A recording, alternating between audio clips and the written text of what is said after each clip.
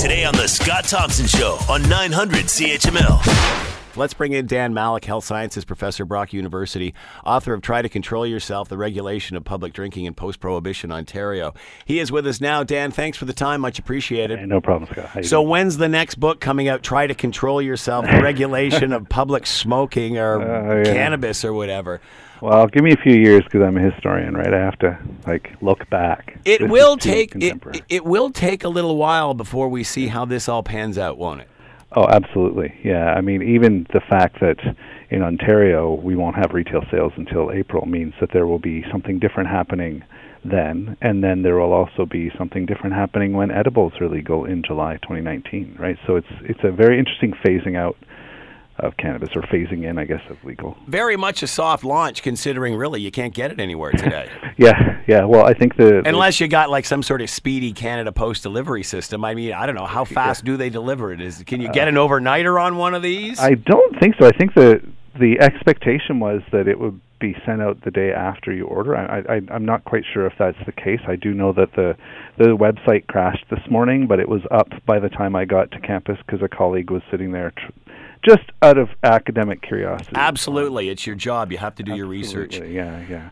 Do you think it's odd that Canada Post is talking about a strike right about now? I think it's really unfortunate, but maybe I don't know if there would be if you're suggesting they're trying to sort of leverage this concern. That's exactly what I'm suggesting here. I don't know. I really can't say one way or another. All right, how significant? Yeah, I was talking earlier. You and I were talking about when alcohol was available in the grocery stores, and how everybody wasn't really sure what to expect. And of course, it was just a big yawn fest. The sun came up and set just as it normally does. Yeah. Is this different?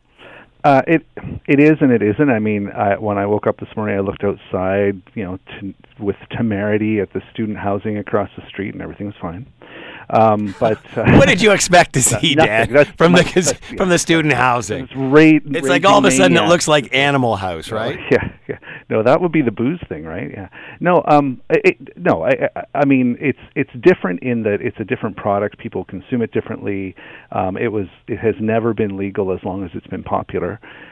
There's whole different cultures around cannabis that did not exist around alcohol during the relatively brief in Canada prohibition period, right? So the people who were lining up down the streets and around the corners at liquor stores in 1927 in Ontario were people many of whom had experience with consuming it legally before prohibition, right? So, and it generally creates different behavior in people than alcohol did. So the worries about mad partying on the streets, reefer madness, is generally not something we will see. I mean, there's some argument from some people that, depending on what you expect your ingestion of an intoxicant to do, sometimes that affects how you end up actually behaving. They call this a placebo effect, right? It's sort of a placebo script, as someone called it. But yeah, so we're not going to see. I would suspect it's different in that way, right? It's a different type of substance. It's a different type of legalization. But what I think is fascinating about this is that people who are skeptical about,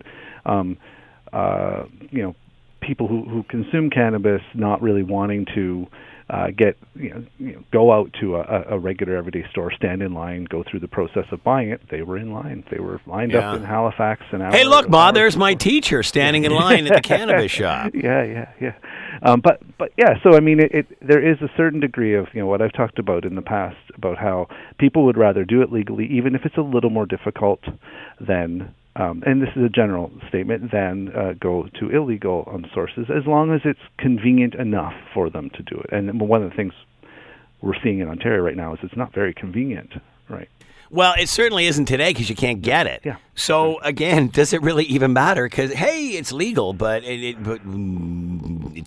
can't get it. The only way, you can wait, I guess, till the end of the week till your mail order arrives. Yeah. But it just seems kind of odd, doesn't it? It is odd. I personally think that it was a kind of a bad call on the current government to just completely reverse the Ontario Cannabis Store, because what's going to happen I suggest, and you know how much I love to make predictions, Mm-hmm. is there will be people. Well, there were people out smoking in public yesterday, and I doubt if any of that was legally consumed. No. Right? Well, anything that you know, you have to think anything that's being consumed today, whether it's public or not, if it's not medicinal, Right. it's illegal. That's right. And if you're using medicinal cannabis that a friend of you gave you or whatever, that's illegal too, right? So Is it? I didn't know that. Well, yeah, I don't think you can share. I guess it's not a good idea to share your prescriptions, is it? No. Yeah. Well, it depends on what it is. It depends on where you are and who you're hanging out with. Yeah, I guess. The Yeah. color of the pill and the use. The Scott Thompson Show, weekdays from noon to 3 on 900 CHML.